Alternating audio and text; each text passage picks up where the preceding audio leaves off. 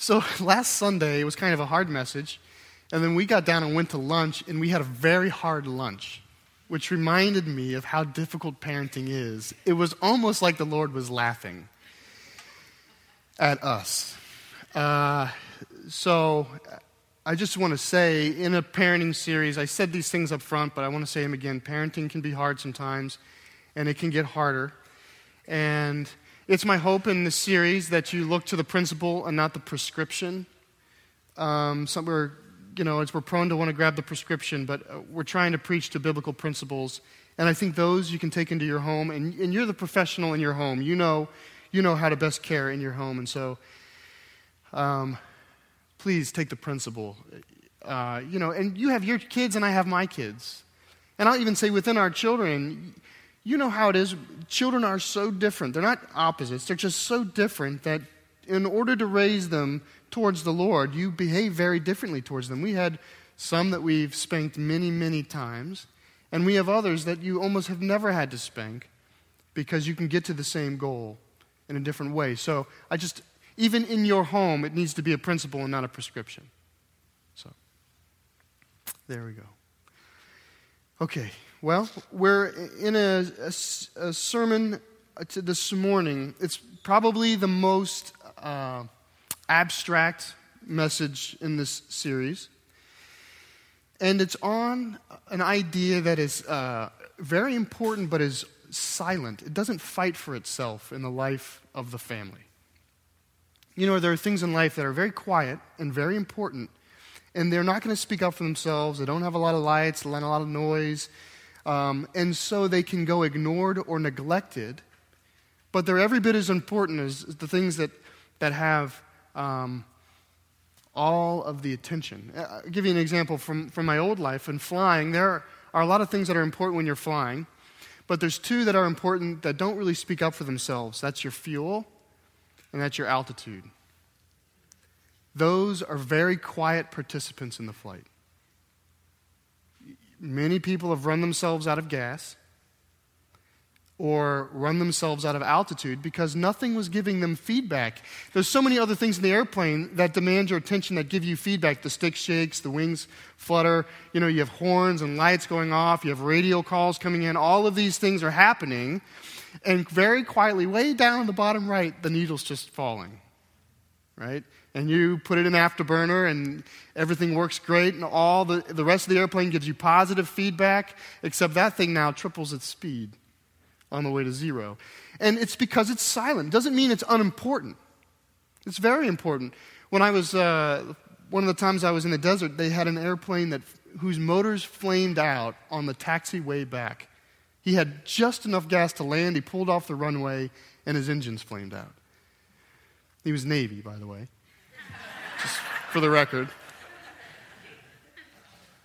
Because it's the sort of thing that is silent.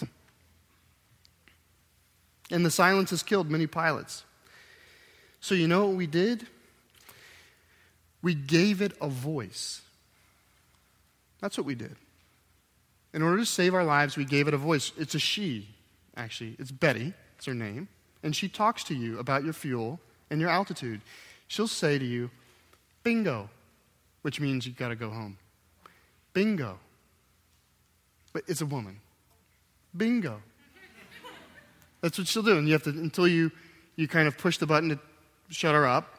And then it's on you. That's usually where the mistake happens. Oh, I got it. Beep. And then it's back to silence again. Or she'll sometimes say to you, altitude, altitude. And if you're not really paying attention, eventually you'll get a pull up. Which that one you have to obey. This morning what we're going to try to do is give a voice to something that's very important, but is generally pretty silent. And it's always happening at some level in the lives of our families, but it can go ignored or neglected because it is such a quiet idea, and that is the idea of being together. Being together with your family. The idea of just being together. And last week we talked about, we used the illustration of like an iPhone or the cell phone as a way of building up a bigger principle. This morning what we're going to do is use the illustration of the dinner table, the concept of the dinner table, to talk about this idea of what it means to be together, what is being expressed when a family is together, particularly around the dinner table, but in general, what does it mean that what is being expressed when we're together? So in Genesis 14, we're going to start, and I said it's abstract. We're going to start very, very, very wide out on this idea, and then we're going to hone in as the message goes on. So it's page 9, if you're borrowing one of the Bibles that's provided for you. And I want to read you an account. What has happened, Abram, who becomes Abraham, so I might use the words interchangeably. He's currently called Abram. Abram lives up in the hill country. Well, his nephew Lot chose to settle down in the lush, fertile kind of valley where the cities of Sodom and Gomorrah were. And these are cities that are doomed for destruction. So they represent, on the contour of Scripture, a place of judgment. So that even when the Israelites get wicked, the Lord and the prophets begin to liken them as to Sodom and Gomorrah. So Lot settles down there, and before long, we end up finding that Lot ultimately is occupying a home in the city of Sodom. But what happens is, in the valley of Sodom and Gomorrah, there are squabbles between different kingdoms. And there ends up becoming a war and alliances, and things play out, and they end up playing out poorly for the kings of Sodom and Gomorrah, who fall into captivity against another king. And Lot is one of the victims of that. He's a captive of that war.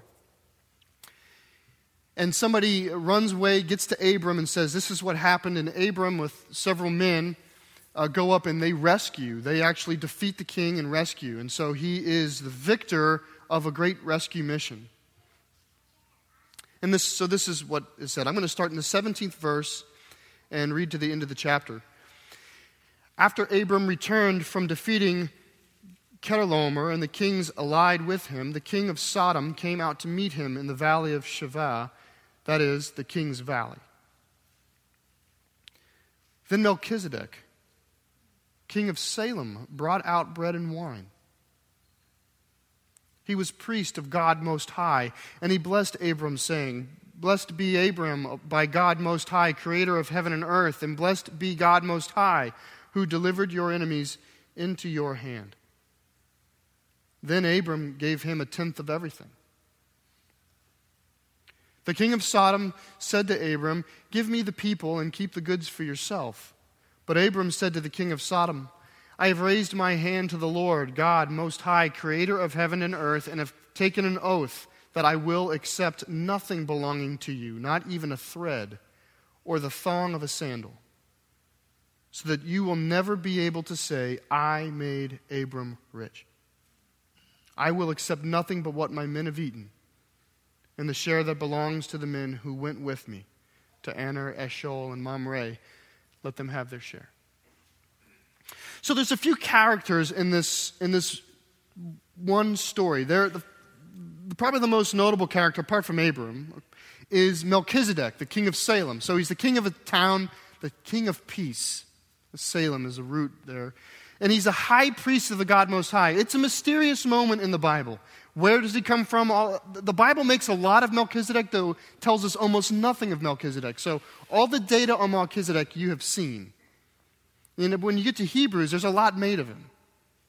But apparently he is a king of the God Most High before the law, before the prophets, before Moses, before all of that. Somehow the Lord is working through his life, and Abram recognizes it, because when Melchizedek comes, Abraham recognizes that he brings the message of God with him, and in fact tithes to Melchizedek.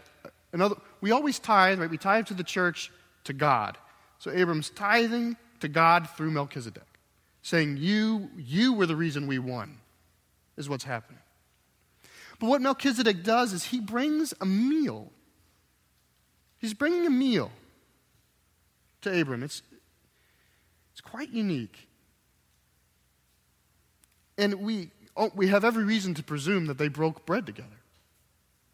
There'd be nothing that would lead us to think that they didn't. And then the other character that is in this account is actually never gets a name. He's the king of Sodom. It's important. Melchizedek gets a name. The king of Sodom doesn't. And the king of Sodom comes to Abram with his own petition. So Melchizedek, the king of Salem, comes to Abram and says, blesses him, and then tells him who gave them the victory.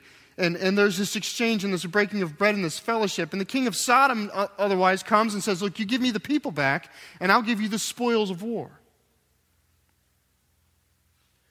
To which Abram wants to have nothing to do with this relationship. He doesn't want to establish a single he doesn't want to extend any hand of fellowship to the king of Sodom. He doesn't want there to be any reason for people to think that Abram is in any way associated with the king of Sodom. And in fact, the only thing he keeps, he says, is the food that his people have eaten. So what you end up having is the image of two different meals. You have a meal over here with Melchizedek and Abraham that is a meal that's around the fellowship of the Lord. It's God-directed, it's God-ordained, it's blessed, and there is a clear connection between Melchizedek and Abram. And then over here you have this notion of there being no relationship at all, and the meal is actually an issue of rationing, is almost the issue. That I'm not going to accept anything but the rations my men ate for the conquest. It's just an idea of feeding. Here's relationship that's being developed, and over here is simply feeding. And I chose this illustration because it's such a stark, it's to build the biggest contrast and to allow you to put your family on this, imagine it's a balance, right? And over here, obviously none of us have a Melchizedek experience at our dinner table. We have never had a Melchizedek experience. I'm not presuming that you do, that it's this wonderful God-ordained moment where your children choose to sing in a round their favorite hymn. And then they give you a tenth of everything they have. Right? We know that that's not happening, but just imagine it being a theoretical extreme of the fellowship before the Lord and a breaking of bread that unites people of God together. And then over here, you have the other extreme, which is we don't want to have any relationship at all with one another. We simply feed. Where would you put your family? It's easy when you're young, right?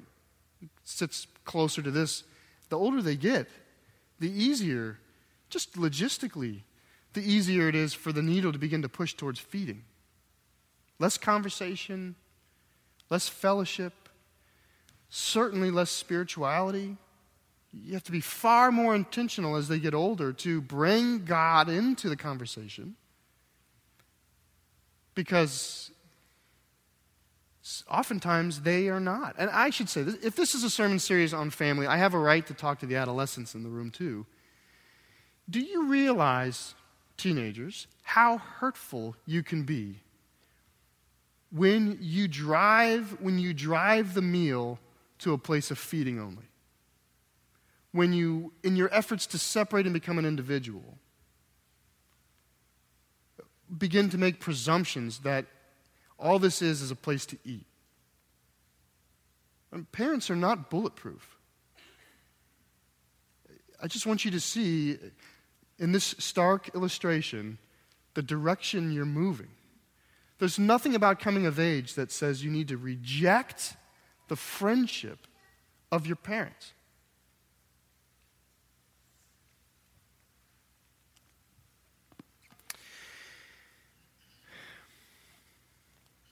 Let's look at a second illustration.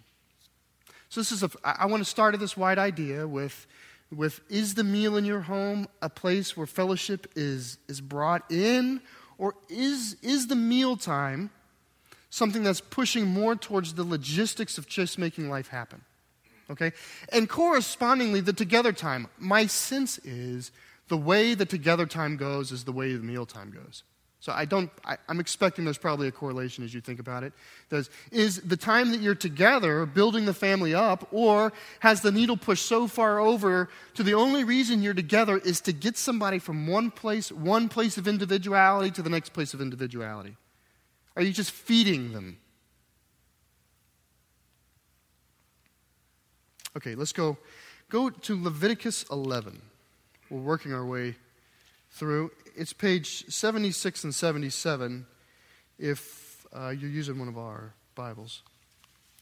Now, we're not going to read this whole chapter. I do want you to see it. It's a chapter dedicated to food. It's in the law of Moses, the law of God. What is clean, what is unclean. And in our day and age, and certainly as we live on this side of the work of Christ, and that we've been freed from the obligatory nature of the law, the purpose of the nature of the law is still visible and useful to the church. And so we see here, the whole 11th chapter is God navigating and prescribing for the people what they can and cannot eat. And many people have gone through, why would this happen? And certainly there seems to be a health dimension to it. God's not prescribing for them unhealthy food, and He's protecting them in some cases from unhealthy food. So that's certainly at work here. But there's another purpose here. And it seems as though God is describing His family with dietary restrictions. What I'm saying is that the Lord is circumscribing, He's putting His finger on the sand and drawing a circle around His people based upon what they're going to be eating. Because the outside world doesn't eat that way. He's creating for them a special diet, what you would call a kosher diet. He's creating for them a kosher diet, which will then go into dictating who they can eat with and who they can hang with. He's describing who they will be together with. He's circumscribing the people of God. There is an idea at the dinner table that there are those who are at the dinner table, and then there are those who are not. There is my family, and everyone else is not my family. And that's what the Lord is doing. The Lord is creating a decision on who is the family of God. And the meal is one place. He does it in 100 places through the law of Moses. But it's an important, very silent way that God begins to describe who His family is. He begins to separate them from the world. There's this notion, you're not simply, I know people say you are what you eat. You can also say you are who you eat with. You are who you eat with.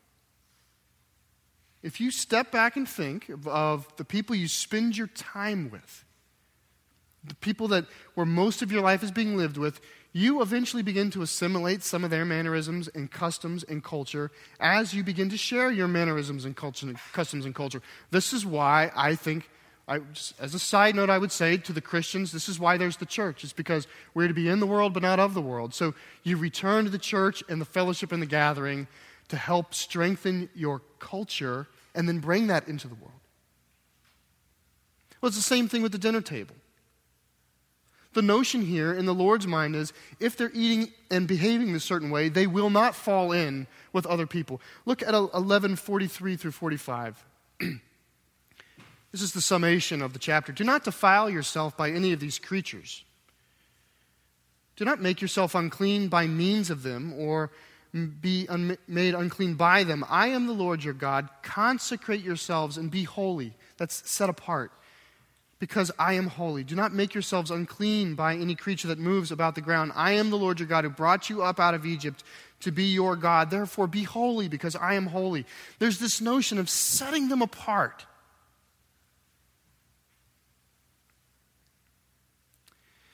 That a meal helps with. A meal is an act of unity.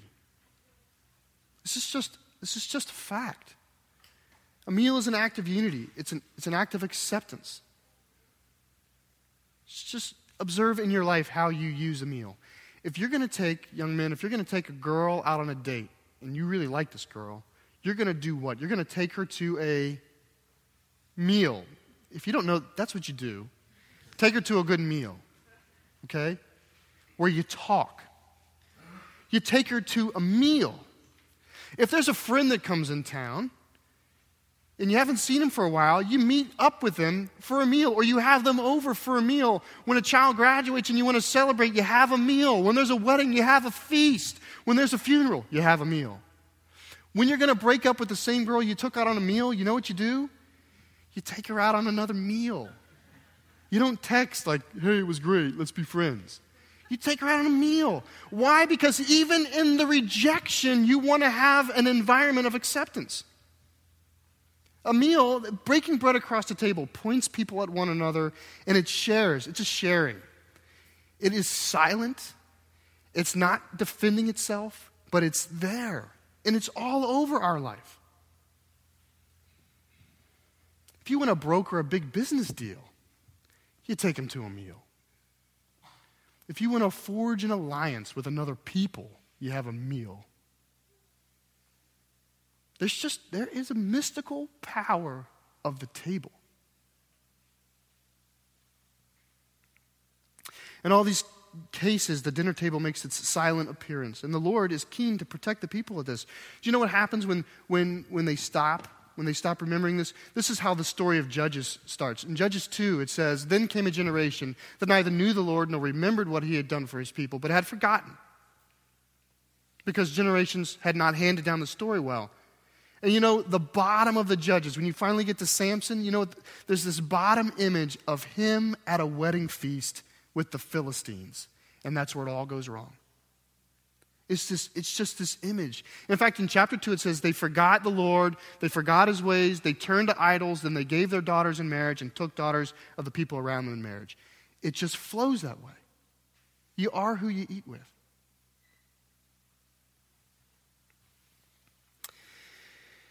This will sound so obvious that maybe it doesn't need to be said, but we grow to be like the people around us. Togetherness shapes us.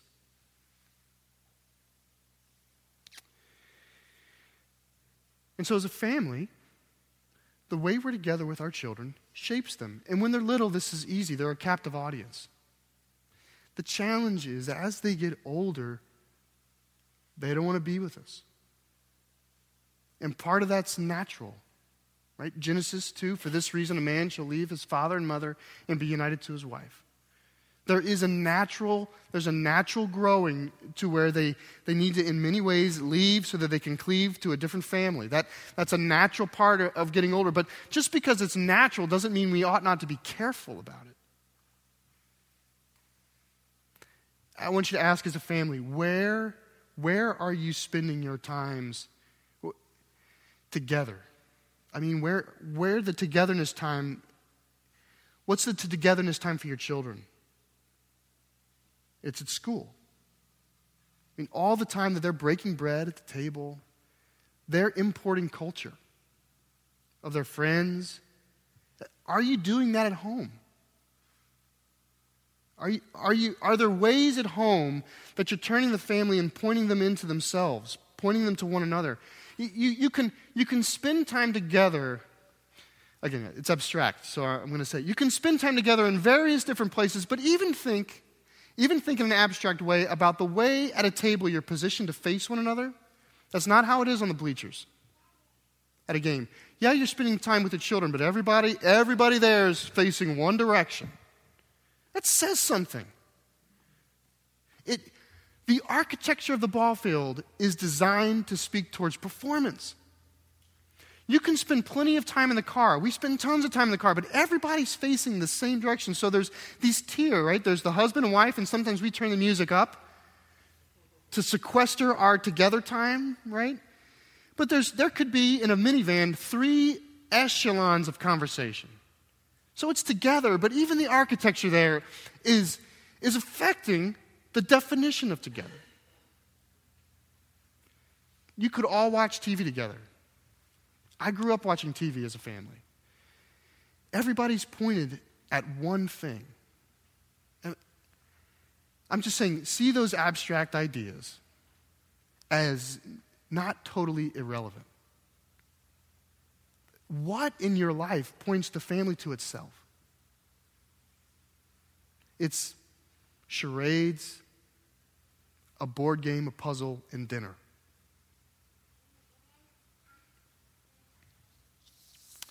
All right, one more view. Oh, I should say, some of you are saying, why would I want to have dinner? All we do is fight. I do understand that. So I don't understand your house, but I do understand the concept. The dinner table is always a challenge, but avoiding the dinner table it does not mean you're raising anybody. It means you're avoiding the problem and you're enabling. So let's put it out front. You know, again, a quiet house says nothing. Why is it quiet? That's the first thing. And then in some ways, a dinner table is a great diagnostic for the life of the family. If at least it's a place where things come out and you understand what's happening in the lives of the children. It's just a great place to see who's where and what's happening, even if it's a challenge. So I just want to put there. I'm not saying you need to have a great dinner. It doesn't need to be a dinner with Melchizedek, right? But your together time is going to tell you what's happening in the life of your family. Okay, turn with me, last one, to Mark. Mark chapter 2, which is page 695.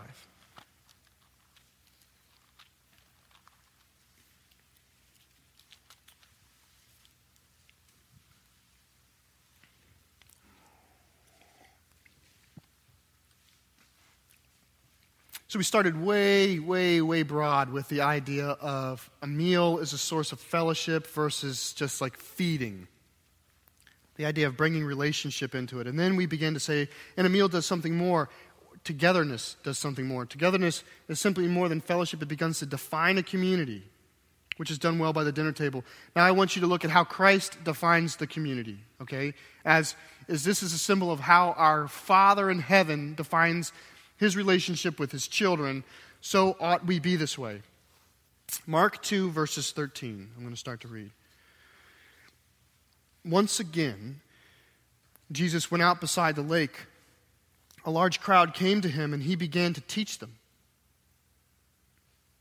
As he walked along, he saw Levi, son of Alphaeus, sitting at the tax collector's booth. "Follow me," Jesus told him. And Levi got up and followed him. While Jesus was having dinner at Levi's house, many tax collectors and quote-unquote sinners were eating with him and his disciples. For there were many who followed him. When the teachers of the law, who were Pharisees, saw him eating with the sinners and tax collectors, they asked his disciples, "Why does he eat with tax collectors and sinners?" On hearing this, Jesus said to them, "It is not the healthy who need a doctor, but the sick. I have not come to call the righteous, but the sinners." So there's this, Jesus he's turning something on its head here. And we might be inclined to say that he's turning the meal on its head, but he's absolutely not turning the meal on his head. He's using the meal exactly the way it was always intended to be used. What he's turning on his head is the audience. He's redefining the kinship of God, is what he's doing. But the meal is serving the exact purpose. That's exactly what the Pharisees note. The Pharisees look in and say, wait a second. The rabbi is eating with people who are not in the family of God. What is going on? That's what they're saying. Whereas the Lord is saying, you mistake the boundary lines of the family of God. That what Jesus is doing is he is himself circumscribing a new family, a new kind of family, a family who is identified by their awareness of sin and their affection for God, versus the Pharisees who have an affectation of righteousness, not an affection for God. And what Jesus is doing is saying, I'm bringing the meal of acceptance to the family.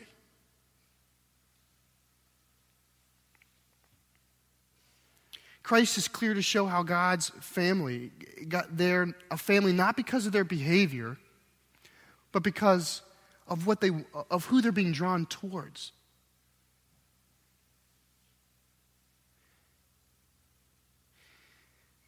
It's your dinner table.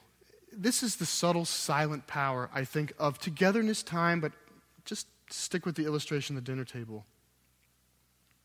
Provided that you are not totally dysfunctional as a father or mother, okay? That you're within a standard deviation of normal.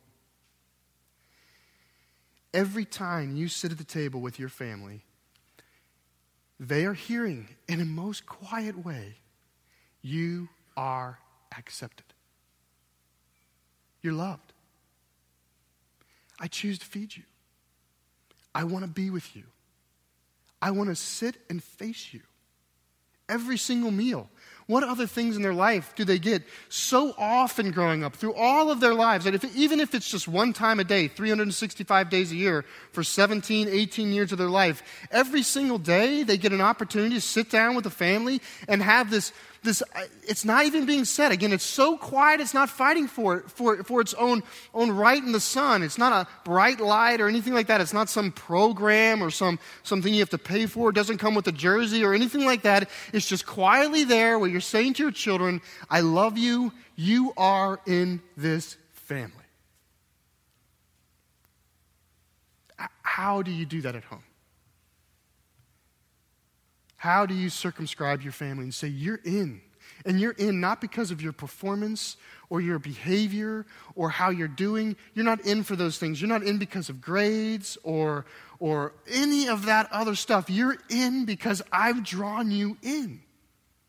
You're in because I say so. I want you here.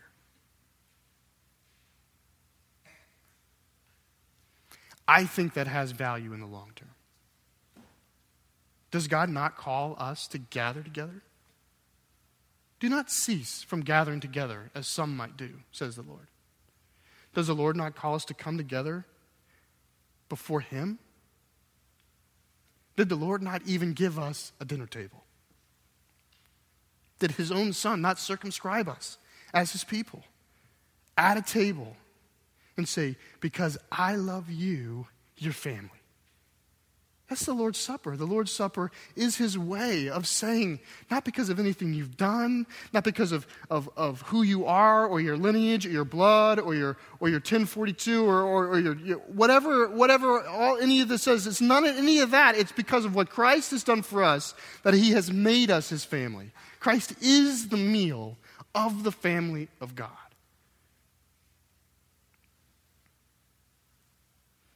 How in the life of your family do your children know that they are loved and accepted? Because you choose to love and accept them.